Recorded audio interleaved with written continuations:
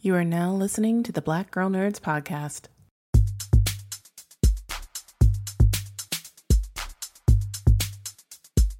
5, 6, 7, 8. Holla boys and girls, it's the BGN. Coming from the Marvel world to the DC friends. All the way from Hollywood to the PCN. She defends everyone from sleazy men. Won't apologize for spitting Shonda rhymes. The space that we make is never colonized. Talking games and movies and actors. Better shake your booties for Black Girl Nerds.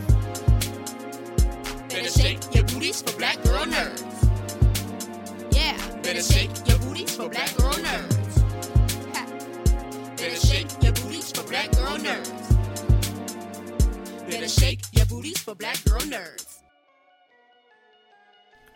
Thanks for tuning into this episode of the Black Girl Nerds podcast. My name is Jamie and I am your host along with Ryan.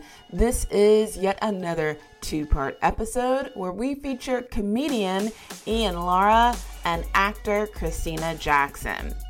In our first segment, which is hosted by Ryan, we welcome comedian Ian Lara. Ian is a star on the rise by the way of Comedy Central and HBO's Latinos Entre Nos franchise, which spotlights the best Latinx stand-up talent on the scene. You can currently see him there, which is right now streaming on HBO Max, which he did so well, the streamer gave him his upcoming hour. His appearance on Comedy Central's Stand Up featuring has garnered over 10 million views collectively on social media, and he was a regular on the network hit series This Week at the Comedy Cellar. In our second segment, hosted by yours truly, we welcome actor Christina Jackson. She plays Daisy Brown in the film Devotion, which right now is playing in theaters.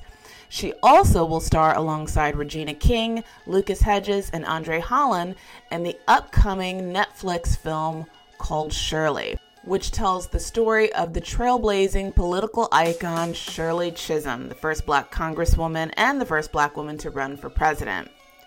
In Devotion, she plays Daisy Brown, the wife of Jesse Brown, played by actor Jonathan Majors, and that is now playing in theaters, which, if you have not checked it out, Devotion is an incredible film and worth seeing. So, sit back, relax, and enjoy this two-part episode of the Black Girl Nerds podcast featuring comedian Ian Lara and actor Christina Jackson. Welcome to the Black Girl Nerds podcast. I'm your host, Ryan, and let me also welcome you to your first session of How to Survive Being Single in 2022. And it's not just me ranting. It's not me ranting. I have an expert. He has field tested these theories. If you do not believe me, I'm telling you right now, go to HBO Max, check out his special, Romantic Comedy. It will have you dying, laughing, hilarious. I'm so excited to welcome Ian Lara to the podcast. Did I say it right, Ian? Say it for me right if I didn't do it. Okay. I want to make sure. I got to get this right, y'all. He's an expert. I got to get it right. How you doing, Ian? I'm doing well. Thank you for having me. I appreciate it.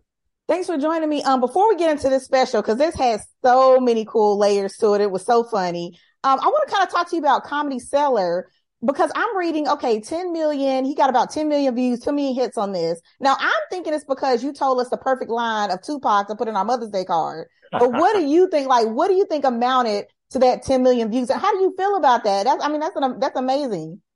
Yeah, I mean, I think that was one of the jokes that made people share it a lot. Mm-hmm.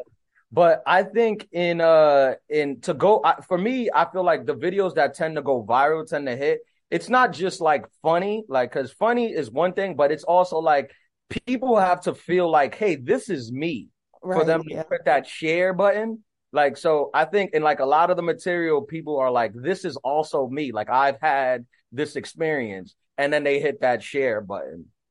Yeah, speaking of share though, I checked out your IG because getting into romantic comedy here, I thought it was so cool. I always love when celebrities go around and find their billboards. And you're in New York going around. Was that you just like going around finding them? Like I saw some in the subway. Yeah. When you're walking down the street. How was that? Those were like people sent them to me. Those were. Oh, wow. That's dope. That's dope. People were just sending them to me. Yeah. Which is very, very cool. But I've been out, to be honest. I've been in the subway. I've seen it like twice. And then I was driving and I saw it when I was driving, but I haven't seen it enough. I feel like I got to see it more. I know it's there for like 2 more weeks, but I'm going to go out to like really like explore the city with it. Yeah, that'd be cool to kind of like take it in, because I know now you're on the press tour of it all, but just to kind of take it in that you got your billboards up. That's cool. Yeah, that was very, very cool. Very, very cool. Especially being from New York and riding the subway my whole life, seeing that. That's just, I can't put words on that. Okay, so let's get into a little bit here about the single side of it all, being single, because I thought this was hilarious how you pointed out some of this stuff here. Well, I guess let me back up for a minute though, because I always wanted for a comedian, because you put on the jacket, right? Looking real cool, had the swag going up to the stage. What does that moment feel like? Because you look like you could tell the wheels were turning. Like that was an intense walk up the steps. Yeah, definitely dramatized. Well, for me, I kind of was just like, you kind of just try to get in that zone where it was like, all right, it was like all the work. You wrote these jokes, you went on tour, you worked them out, you were on stage every night, you did the work. It's like a boxer going to the ring. Now it's just time to like go perform. Like this is it. So I was kind of just like in the zone and hyping myself up. I'll be honest, at that point, I wasn't really nervous. I had more of an attitude like, all right, you gotta go out there and mess this crowd up, you know? Like you gotta go do it. Like they're here. Like you have to do it. You have to just bring the pain. I remember like, like Chris Rock was one of my favorite comics, and all his early specials, he used to do that. That's what he always captured the walk to the stage, which is like a boxer going into the ring. Like if you watch, like when Tyson used to walk into the ring, like it was game time. Like it was just, all right, now we've trained, we worked hard, now it's time to do this. Now, when you were ready, you had game time ready, because you was like, you had on your good outfit, because you said you don't play after COVID no more. Like you ready with the outfits, you ready to go. So it was no games there. But talk about, I'm curious what you thought, because you talked a lot about your friends when you brought up male ego, which I thought was so interesting and brave for you to do, because everybody's not going to admit this. When you talked about God's ego and then just like the overconfidence. Yeah. Talk a little bit about that, like share a little bit about that with the listeners. And then did your friends have anything where they're like, man, how you going to give away all our secrets like that? Well, not my friends, because honestly, I was just speaking about this. Not my friends, because 98% of the men who watch, like, they understand, like, they're laughing, because I'm not making fun of them as like from the outside. I'm making fun of them from the inside. I'm like, this is me. Like the joke about the huge ego. I'm like, I love it. I love the fact that we just wake up and we're like, yep, I'm the man now. And you can ask them, who told you you're good at that? And we're like, what? Nobody. I'm the man at this.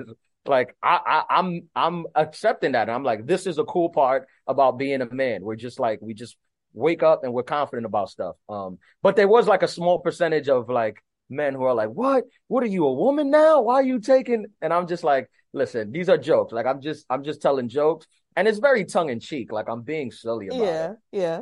Well, see, I don't know why they say that though, because I think that's one of the cool things about comedy. And one of the things I loved about the special was it was so real. Because if you think about it, I started thinking about it. I was like, well, yeah, like as women, we do have certain standards where you're like, man, are all the men like, well, now I don't even need to try.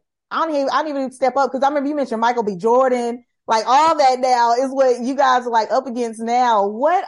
How did you kind of prepare, I guess, for that, some of that stuff? For that, was that really just like, okay, field test, and I'm going to just be 100% honest about me going out here dating and what I'm seeing now in 2022? Because it's different. I think I wrote one joke and I just kept digging in. Like, I think it just like, I didn't plan it out. Like, it wasn't like a vision board where I was like, I'm going to attack this. Right. I think I just wrote one joke and I just kept digging in. I think the first joke might have been the first joke that might have been probably the women don't get sad after breakups anymore. Like you get into an argument night and then they just leave. Like they just leave. I think that was the first thing. And then I started doing that joke and people like were like, that's so true. And like women were like, that's so true. That I was like, let me dig in, let me go in, let me keep going in. Like, let me keep peeling. And I just kept going. Like I just kept going. And it starts growing. It starts growing. I talk about men having a type and, but the type don't matter to men. Like women can stick to their type. I just kept peeling. And then I felt like I got to a point where I was like, all right, well, I've attacked the woman side of this. Let me go to men. Like, let me see it. Like, let me give it from a man's perspective now. And that's when I go into like the ego and the thing and then the therapy and all that stuff. But yeah, I think I just kept like peeling the onion. I just kept peeling back the layers. But speaking of the breakup, have you given out your actual birthday yet though? Yeah, the horoscope. Yeah. That was like just a funny idea that I had. Because girls now, like they'll ask that right away, the when were you born thing. So I was just thinking about, because I think I actually like, I was talking to a girl and she asked me that, and I don't know too much about horoscopes, but I was just like, what's the match with your horoscope? And she told me, and I was like, yeah, I'm that. I was just like, I'm that. She lined it And up for you. it came from there.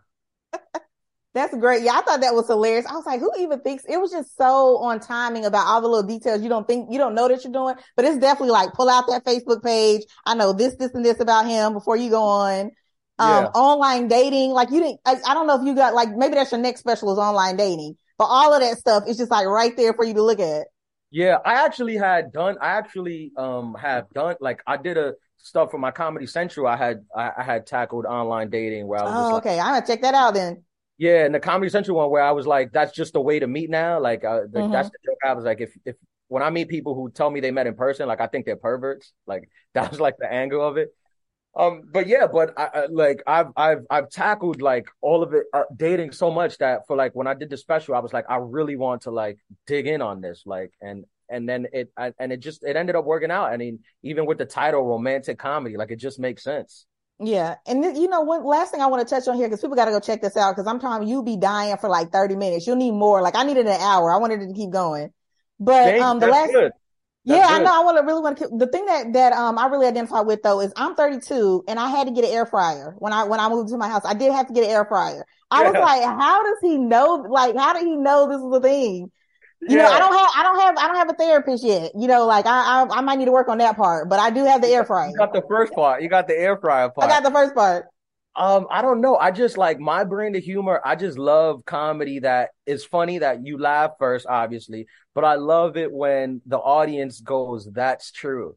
Especially when it's something as like out there as like buying an air fryer. Like it's so funny the times I did that joke and people in the audience was like, yeah, you do got to get an air fryer once you turn 30.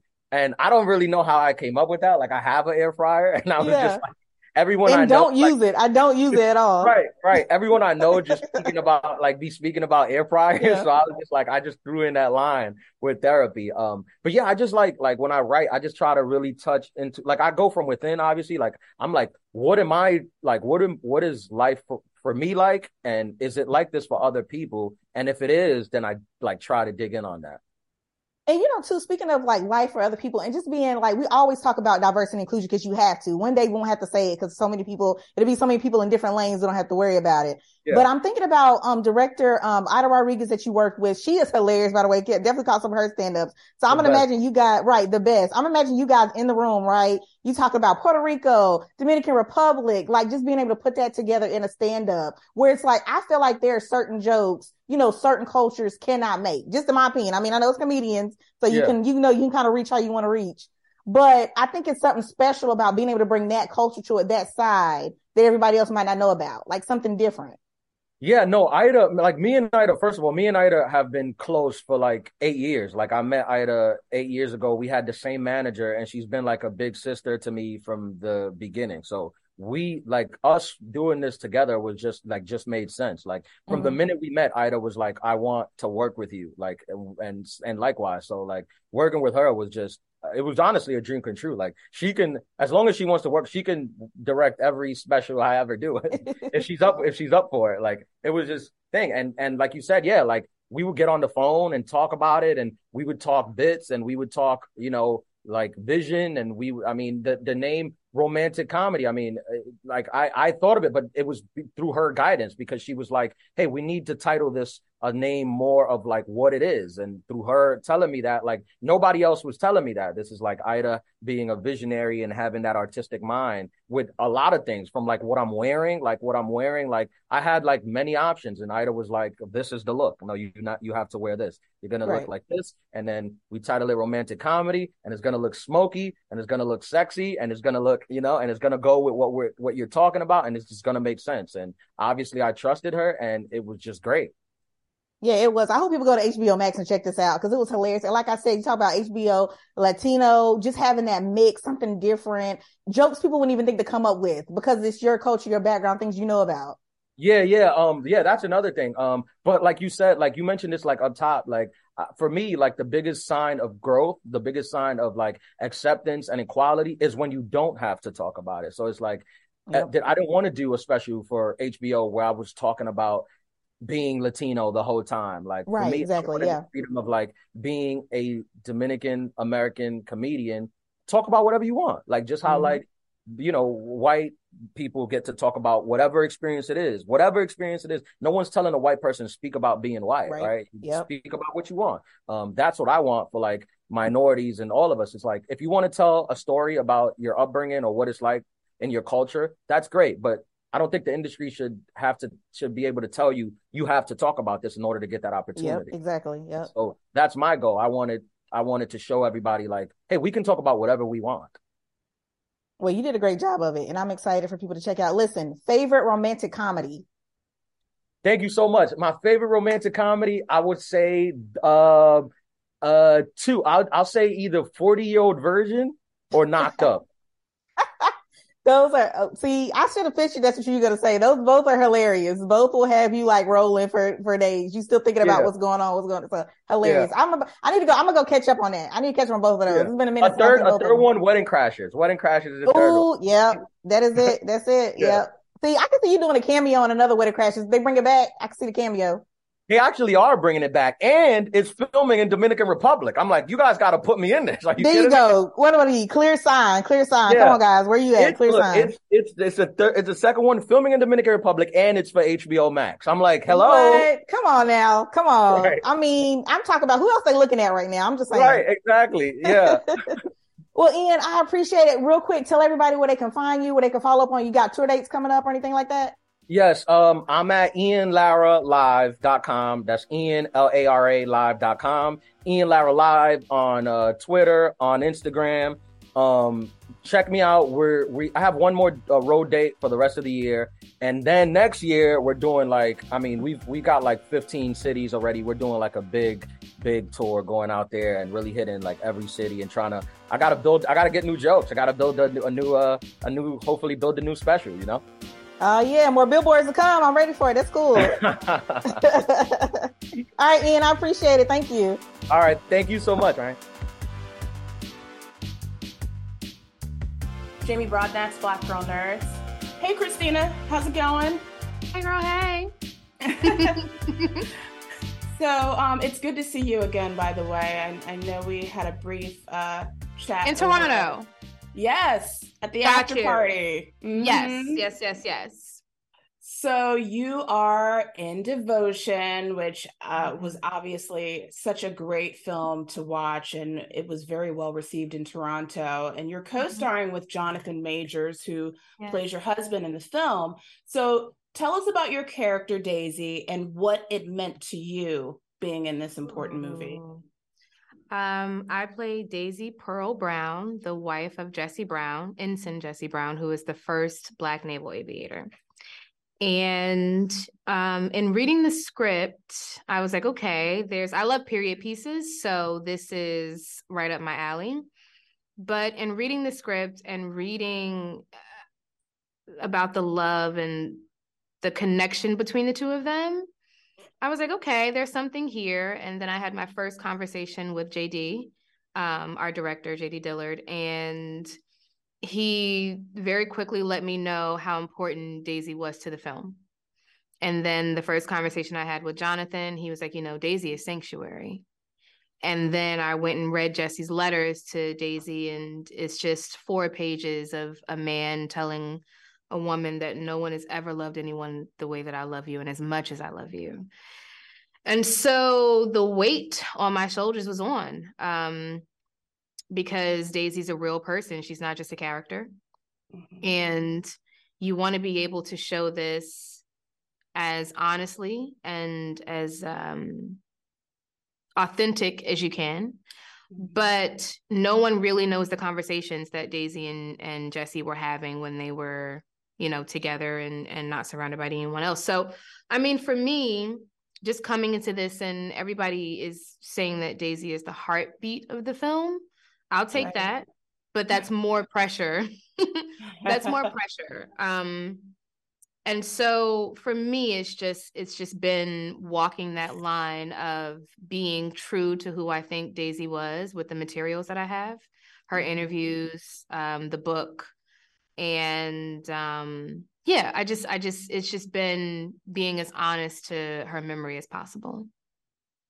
Yeah, I mean, I know it's a lot of pressure, but I agree. She certainly is the heartbeat of this film. And, as we see this film unravel and unfold, there's some really interesting moments too with the family of this movie. And what I really loved too was, we mentioned before recording this that we were both at Toronto Film Festival, and the family of Jesse Brown was also there in attendance. So how close of a relationship did you form with them during the process of making this film? So the Browns and the Hudners were there, and the Browns and the Hudners have a relationship. So now it's kind of Daisy and Tom had a relationship, a friendship after everything. And then Jessica and Tom's son, Jessica being Daisy's granddaughter, they have a friendship now. And so it's beautiful to see that these people are still connected and still very much affected by things that happened 70 years ago. It's still wild to hear that come out of my mouth in real time. Yeah. But again, for me, I had a conversation with Jessica. She was kind of designated as the spokesperson, but also the gatekeeper. And so without having a conversation with Jessica, I couldn't have a conversation with Pam, who was actually Daisy and Jesse's daughter, but also, Pam was really young when all of this went down, so she doesn't really remember much. And so as far as the relationship, it just was having the conversation. It just was asking, memories. I saw a lot of video of Daisy in my prep, but Daisy was much older when I was watching these. So there's not much that I could take away from how she was in her late 60s to apply to how she was in, her early 20s. But I mean, after seeing the first cut, Jessica reached out to me and thanked me for my version of Daisy. And that's all I could ever, really ever ask for, short of Daisy giving me her blessing herself. That's awesome. Does it help you as an actor to have that direct feedback from the family, or how does that inform you as a performing artist, having the people that were actually involved in this story? I think it's important. But again, it's so much time. Jessica wasn't actually there when Jesse and Daisy were having these conversations.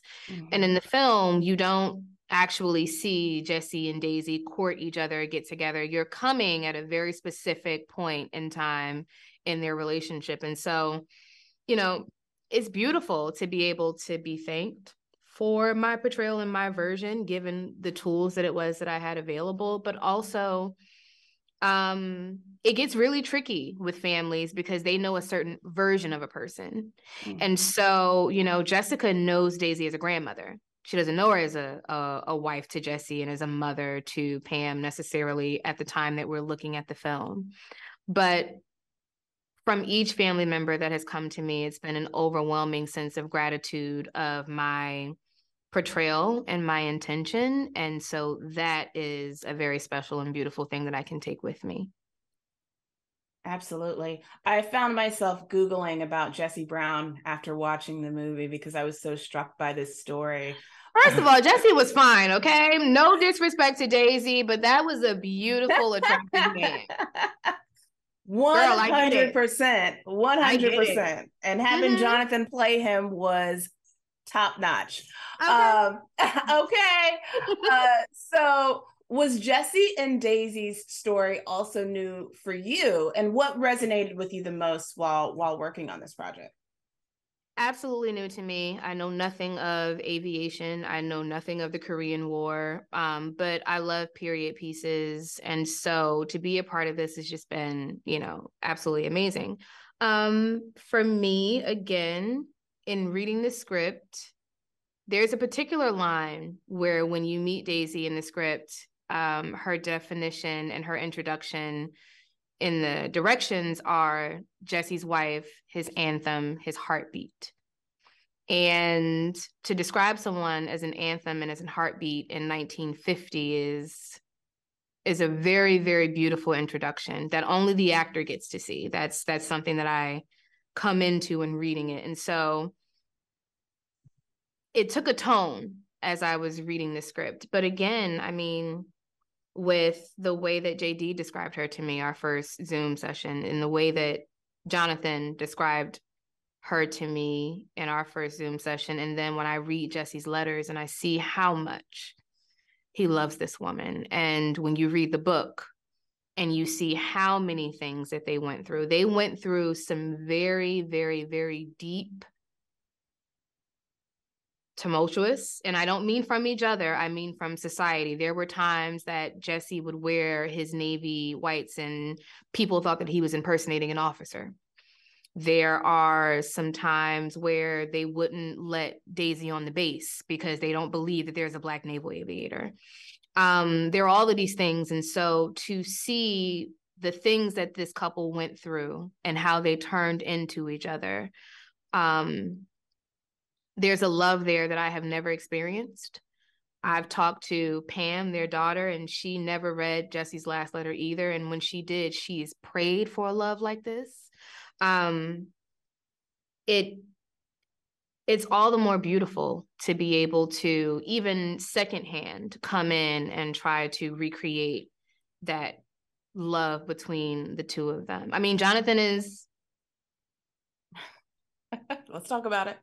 Jonathan is he's not a bad person to do this with. I'm just saying, but it was very important to me to be able to go into it honestly and to find those moments between these two characters and to really be able to show that he's able to go be in the sky because he is so grounded at home.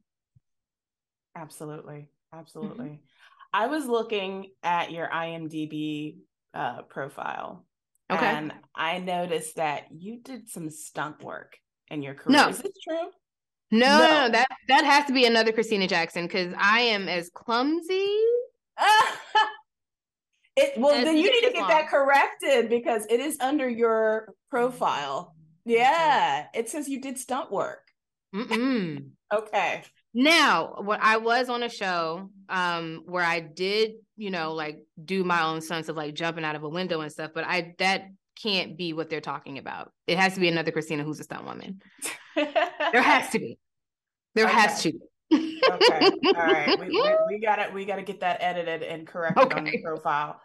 So is there a genre of film that you would love to sink your teeth into as a performing artist? A genre. Oh. Something that is not known about me is I love space. I love the universe. I love my dad he's a Trekkie. He loves Stargate. He loves all of those things. I think the way that you can create and maneuver in space, the way that you can invent languages and customs and all of that, I think that's a really, really amazing frontier. I mean, we have so much that's available to us in the way of space, but I mean, truly, truly, truly, that's something that I'm interested in. There seem to be a lot of projects that are coming out now that are like post-apocalyptic, but still very much dealing in Earth. But no, I mean, if you're telling me that the universe is ever expansive, then let's get more into that. And as a Gemini, I will say a good psychological thriller. I'll take that. I'll take that. I'll take it. Or we could just fuse both psychological thriller and space. Kind of like I'm with it. I'm with all of the things. Yeah, I love it as well. That's great. That's awesome. You are also starring in the film Shirley, along with Regina King, which is a biopic about the life of Shirley Chisholm. So tell us about the role that you're playing in that movie. Very fascinated by that. I play current California Congresswoman Barbara Lee. in her college years. She basically is seeing history change in real time and wants to be a part of it. And so she joins Shirley's campaign. And I got to actually speak to Barbara, and I got to talk to her and just understand what the importance was. And I am familiar with Shirley Chisholm, but there are so many people who aren't. There are so many people who think that Hillary Clinton is the first woman to run for president. And it's like, no. Mm-mm. You know, before there was Clinton, there was Chisholm. That's right. And when you talk to Barbara Lee, she'll tell you that Shirley was talking about feminism and intersectionality then, you know, in 1972. And for it to be 50 years since Shirley ran, and for her story to be, again, much like Jesse, so unknown. I'm really happy to be a part of this cast. I'm really happy to be a part of this story and telling it. And Regina as Shirley is just top notch. She told me that she had been trying to get this movie made for a very long time. And to be here at this time, 50 years since Shirley has ran, is kind of special.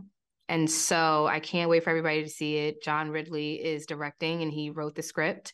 We have an amazing, amazing cast. Again, I don't know how I get to be among so many incredibly talented people, but it was another set that I was on where we were doing beautiful work and telling a very, I won't say that the story of Shirley is beautiful, but it's inspiring in so many ways. And again, done at the highest level with some really, really beautiful people. So that is something that I'm very excited for people to see and be educated about.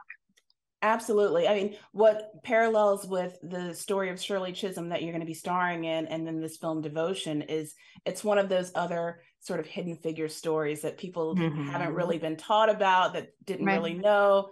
And I'm so happy that finally Shirley Chisholm's story is going to be told on the big screen. So very happy that you're a part of it. And I had no idea that Barbara Lee worked with Shirley Chisholm. So that is something new I just found out hearing you playing her. If you look at the documentaries, if you go to her Instagram page, if you look on Twitter, she's very much present about how much she talks about Shirley. I know Shirley used to wear a set of pearls that Barbara Lee actually has. And so, again, it's one of those things where in the film, Barbara has this fire in her because it's like, no. You know, there is this possibility that in 1972, we can get this smart, courageous Black woman to be the leader of the free world. Absolutely understand why she would drop everything and go be a part of this. And so Barbara's another one who has a very, very expansive story. She's always revealing more things about herself. The more decisions we get from the Supreme Court, the more stuff that happens in Washington. She's another person that I'm very happy to be able to play and display to people, because it is showing her in another space and in another time.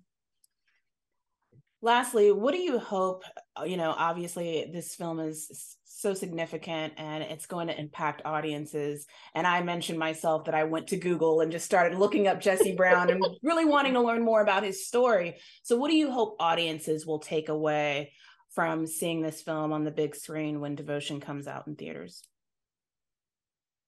Just the exposure of knowledge to this story. I mean, there's the Korean War is called the Forgotten War because of so many components, because it's coming off of the heels of, World War II, and it's right before Vietnam. And those are two really, really big. And so just the knowledge, there's something to be said that we have this Black naval aviator that we don't know anything about, and him being the first one. We always know about the first one, and somehow we don't know about him.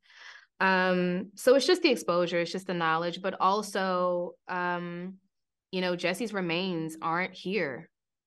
They're still there.